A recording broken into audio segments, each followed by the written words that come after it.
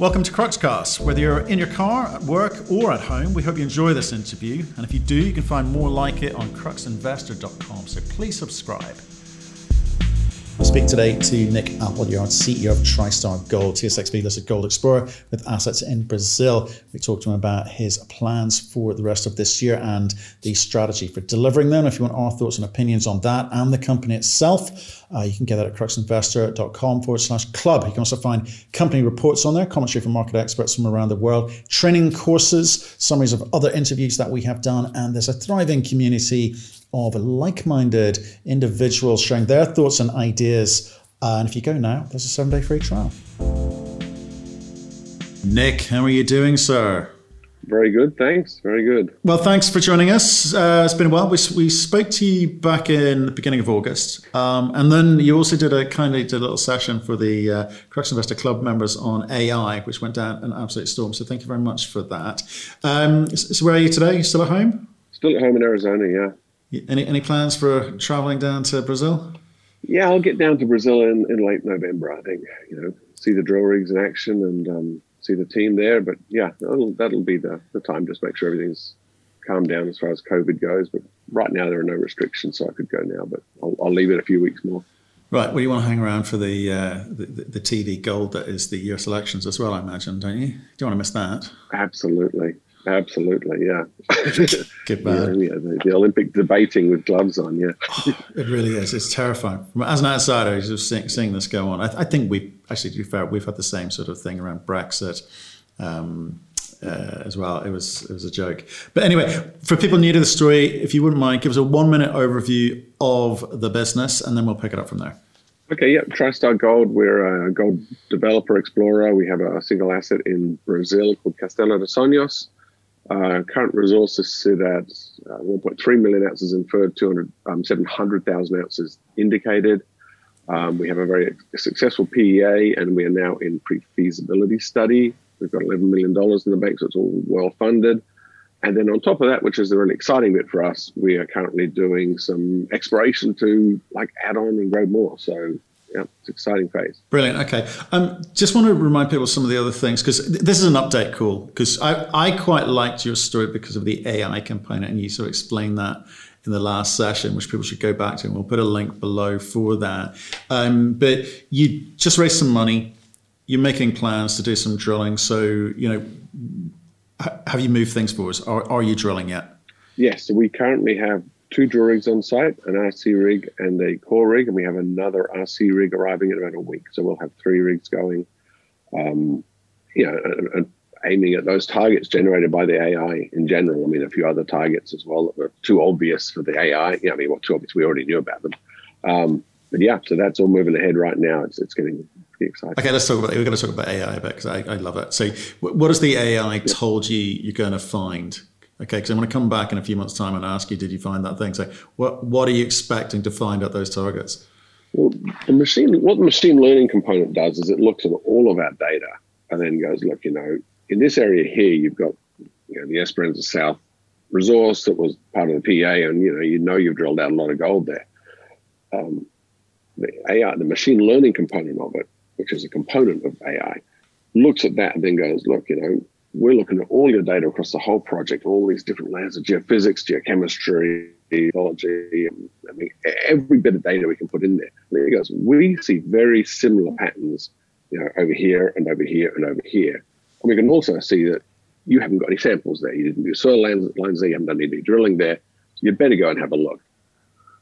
So that's the most obvious thing to sort of show where they come up with something which the geologists hadn't. And that's an interesting component we've been working on now, because the geologists have gone back to the site and they've gone to those sites and gone, yeah, look, there's informal mine working here as well. So the Garimpo obviously found some gold here, and we can see some conglomerates. So yeah, we better plant a few drill holes in these areas. Okay, I'm interested in, has the AI been able to say, this is not only the most prospective, but it's probably going to deliver the highest grades possible? Because again, if I look to the market in a couple of months' time or a few weeks' time, I'm not quite sure how quickly you're going to be turning the assay component around here. Is the market going to be excited, or is it just part of a process you're going through with your 3 drill rigs for the next few months? The AI, I always tell people it's not magic. It comes up with exploration targets, and we've sort of grouped them together into, you might say, sort of three different groups. There's the stuff which is almost, when you see it, looks like obvious extension of the same as we have now. So I consider that low risk. It's going to come here, but when you look at it, it's obvious. Oh, we would have noticed that. We would have found that. Then the other targets are sort of same grade, same thickness as where the AI, as I've said, machine learning says, look over here, you might find the same things. The third bin, so to speak, is when the AI is working with us and saying, have you thought about something completely different? Because there are some strange signs here, there are some strange things happening, and it could be, that the conglomerate should have been here, it's not here. There was a lot of gold in the ground there. It's not where it was. Where is it now? And this meets our, sort of feeds into our remobilizing the gold through an intrusion target. That's the one, obviously, where it sort of lights up bright, so to speak, and goes, if there's something here, there's a massive amount of gold being remobilized. But it's a higher risk target as well. So yeah, we've sort of got, from what you were suggesting, high grade, exciting targets, right through to what you could almost call boring, but they're still really good, add-on incremental targets. Yeah. No, I know you could have you could have planned this and map it out. And so what I'm hearing there is you set different thresholds for the different types of information that you're trying to get back. But what I as an investor, I'm thinking, right, AI, that's going to make it, you're going to hit targets more often. You're going to spend less money chasing it.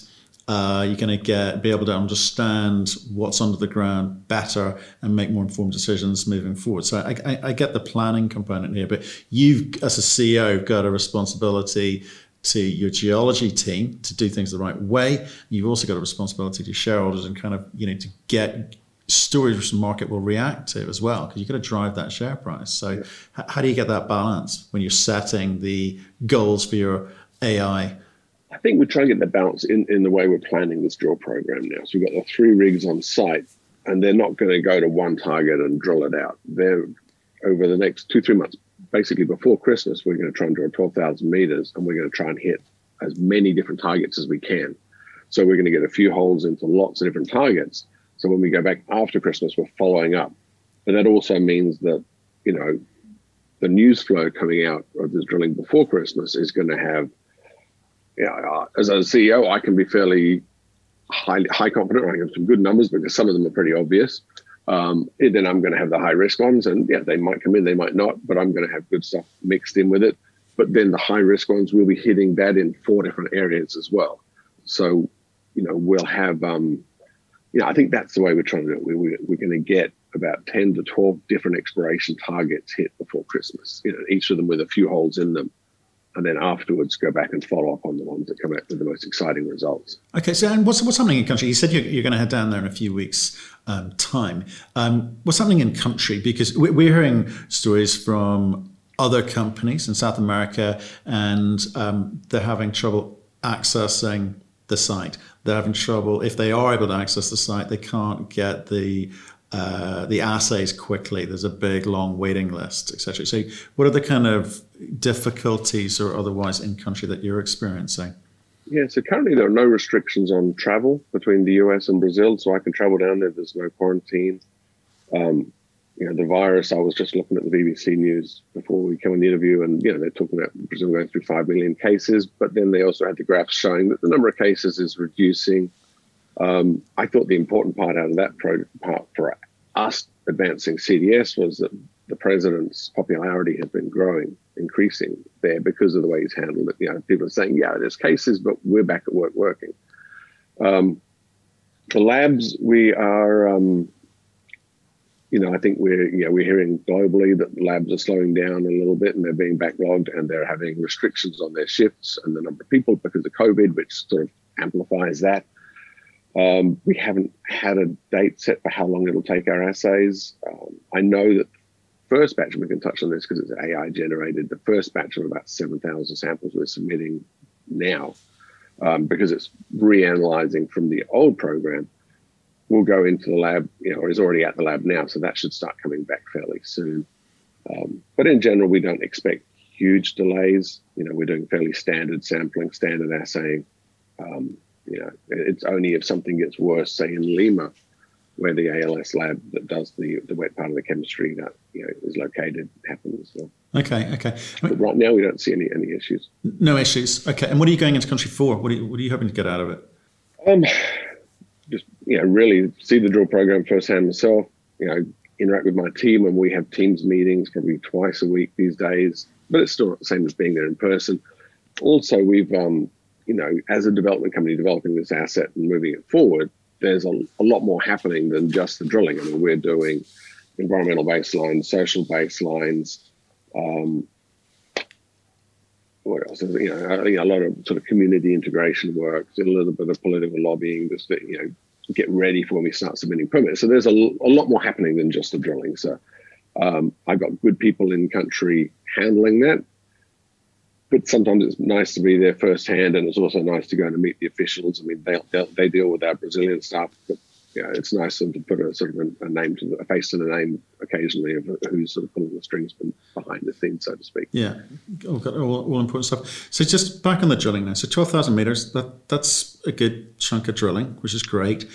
Mm-hmm. We've talked about a sort of more systematic approach here, but what's the low-hanging fruit that you're going to be chasing after in terms of those 3 bins that you described? The low-hanging fruit is probably some of the stuff that's come up close to Esperanza South, and where that becomes interesting for us is, our PEA had 130,000 ounces a year annual production. So if we can, and we've always figured if we can get that, 150 to 200,000 ounces a year for 10 years is a target for a bigger company. So if we can show some extensions right there adjacent to that mineralization, that's really interesting to me. That's the stuff that's come up as the most obvious, simplest targets for us, or I would consider the lowest risk targets. So I think that's the low-hanging fruit, but it adds immediate value onto the PFS side. And and someone looking to build Esperanza South, you're going to be increasing the resources and in the future the reserves there. So that's the low-hanging fruit there. Okay, and I mean, just talking about the PFS, in terms of the information that you're trying to feed into that, I mean, I was talking to companies about this kind of positive gold bull environment, and people are talking about accelerated programs, and some people are like skipping stages and processes, take advantage of what they see as an environment where it's frothy, people can do no wrong. Are you, and when I talk to you, we talked about the AI component, and we talk about, a process, and it's very deliberate. Are you at all tempted to try and shortcut some of these processes, get this PFS really kind of ramped up and get the market excited? We're using like sort of globally recognized engineering groups who sort of would resist to any shortcuts. The conversations we have, which sort of almost fall in that camp, are with international travel restrictions and with COVID. There's traditional ways of doing things. Can we find a better way? Can we? The classic one we're talking about right now is geotechnical engineer. They like to watch the core coming out of the ground. They like to take measurements right there at the drill rig. That geotechnical engineer was coming out of Chile and he can't travel now. So is there another way of doing that? Can we video it to, with one of our staff members? Can we find a technician within Brazil who he can then sort of see and control it? So we're having conversations like that, which are more practical rather than accelerating it. But apart from that, no, we're not looking at cutting any corners on that. Does that work, by the way? The video thing? Because again, this industry needs to change. It's needed to change for a long time. And the practicalities of some of these things using technology, AI, I keep banging on about AI, but even just videoing something, is that going to speed things up going forward? We found a local in the city of Cuiabá, which is about 10-hour drive away, who does sort of small cottage industry, but videos with a private drone. So he's actually on site today and had 3 or 4 days on site looking at like the sort of selected tailings dam area, because the engineers from the can't get down there from Canada. We've got ideas from them where they want to see the guys are digging a few holes. They're taking photos. They're having a drone fly over the top of it. I have to say whether it can work. This is obviously the first time we've tried it, but it seems logical. And talking to the engineers involved in Canada and Johannesburg, actually, they think they can do it this way. They say, because it comes into the fact that we've got a very simple dam site and a very simple dam. It's not something which requires the PhD sitting there with a stack of computers. But he does want to see what's there, see what's in the ground, and the advantage of this is what the idea is. This guy can come with a drone, take the footage, take the videos. The guys are taking samples, dig in little holes, and he can see what the ground, what the profile is like. And then he can come back a week later and say, "Can we see this?" And we can get the guy back in, because it costs us $300 a day, so it's not a big deal, and see a bit more if he missed something in the first one. So we are doing things like that through, as a practical step around the issues of COVID. But it will be interesting how many of those can carry on and then be used in the future, because it's a lot cheaper and more efficient than bringing the expert in. And what I like about this is, if we'd have brought a geotech in from another country, he would have probably been a keen young professional with good at his job. But this way, we get the video in front of the global expert who wouldn't travel to every site anyway. And you might be getting better eyes on it than you would have, and the young guy's not going to be better of a job. He's still going to be writing up, doing the analysis and coming up with the exact parameters. But you do get the global expert who we want signing off on it to look at the data as well and the images. So I think it's going to work. I'd be intrigued, when we speak again, to, get some feedback on that, because I would like to see the industry move that way. It'd be great. And if it's just a technology limitation, surely that can be fixed. But anyway, enough of that, more for another time. And back on the drills which are working, when do you expect to be able to talk to the market about the first sets of results? We will submit the first set of samples next week. And it generally takes about 6 weeks for results to come back around, assuming there's no major delays. But I don't think there will be. The first batch won't be huge, so I think within 6 weeks we'll have results from next week. So 7 weeks from now. Okay, so in terms of the process, there, just again, we understand it, get a new way of working. Is it a case of get results out regularly, or kind of batch them in groups, as has been the case in the past? In the past, we've done some batching and done it on a monthly basis. I think having 3 rigs on site and having a lot more data, we may find a regular, twice a month way of getting them out. Otherwise, you end up with just too much data coming out all the time. So I'd say we'll be doing it, especially this year, because I think there's more focus on it. So we'll be trying to get it out more regularly. Okay.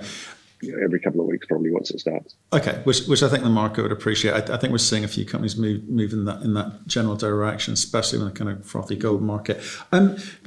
You raised about $10 million in sort of July, over the course of July, in 2 different raises.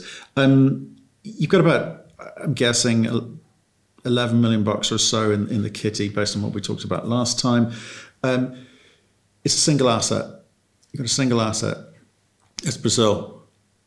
Are you able to talk to us about maybe mitigating some of that single asset risk and looking at other assets? Have you been talking to anyone? Have you been looking at anything? Is it a consideration at all for you guys? Absolutely. Yes, it is. As the PFS advances, we have to work out what's going to happen with Castelo. Are we taking it right through to production, or are we going to combine with someone, acquire someone to get a team who have done that in Brazil? So right now, we're looking at every possible option and analysing that. We had the Precious Metals Virtual Conference 2 weeks ago. I probably spoke to 10 companies at that conference. There is a lot of interest in projects like Castelo, where you've got a real component moving forward to production and a nice upsides component as well. So we are definitely looking. We are definitely talking to quite a few groups. Nothing advanced. We're not talking any deals or anything, but we're trying to analyze what the options are and how we want to take this forward. Obviously it goes from everywhere from, we could acquire a smaller target near us, and integrate a bit of a team who had some more experience at permitting, and then we end up with, a pipeline of projects and more stories moving forward. The one that gets not pushed on us, that's the wrong word, talked to us a lot about is, merger of equals with a couple of other companies in Brazil. That's always interesting. There are some other good companies that are really well run in Brazil who could be interesting components on that. And then obviously, larger companies who, I think these are the ones who are the most active right now, the producers who, even when we get a down day in gold, it drops $20 and everyone goes, oh, it's down $20. Yeah, but it's still 1,900. Those producers are making a fortune. And so those guys are actively looking aggressively now. So we don't have a set plan on like, okay, this isn't what we're going to do. We're going to analyze it and work out what's best for the shareholder. I think, as you said, we are a little bit more methodical and risk averse than some management teams. So I do recognize the risk in taking a project from, putting it into production. And if it's your only asset and, you've got to raise twice your market cap to do it, that's a point of risk, and I think we would be looking to alleviate that risk somehow from our shareholders. Well, I certainly think in around this time when you've got stories like Centamin, who obviously had their slight mishap with their project. It's a single asset, it's a significant asset, but they've lost hundreds of millions of value off the back of that. I think it's more in the minds of investors at the moment. And I just wondered, again, is that a kind of a conversation which at a board level you're thinking, well, crikey, will people recognize single asset even more than they have done in the past as a particular problem? Is that affecting our ability? I mean, your share prices, your market cap, what are you, 77, 78 million bucks? I mean, it's the size it's been for a long time. It's all good. But to kind of move to the next stage, to have conversations about maybe do you go and raise some more money? It seems easy to raise money at the moment if you're a gold company, isn't it? There's a lot of it around, and there's always a saying, and you should raise it when you don't need it because it's the best time to get it. But yeah, so we do talk about that single asset company, and I that single asset companies aren't sustainable long term. I believe that very strongly myself. On the other hand, if we are looking for, if we're getting to this decision point, and I think that's the point, we either become a multiple asset company or we get acquired, from this point forward. That's really where I think this is what this conversation's going around is, single asset, it's a lot easier for a producer to come in and buy you. They're not getting something they don't want. They're like, okay, we like that project, we'll just come in as one clean purchase and we're done. If we don't find something, or if someone doesn't come and offer a price that's better than the alternative, I absolutely agree. We would have to become a multiple asset company, and that, it could be through an acquisition or it could be through a merger of equals as well. Okay. You got exactly where I was going with this one, because the flip side is someone comes in and takes you guys out. That's more likely, in my humble opinion. You don't have to answer. But if I look at your PEA numbers, and they're very, very strong, they're very, very attractive to anyone kind of looking in who's got one or more assets in the region for sure. Are those conversations happening?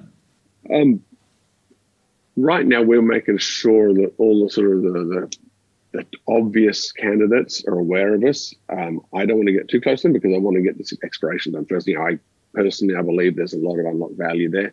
So I want to see that they're aware of us and they know what's there and they're starting to get excited. But we're not getting close to anyone to have any conversations at this point. Okay.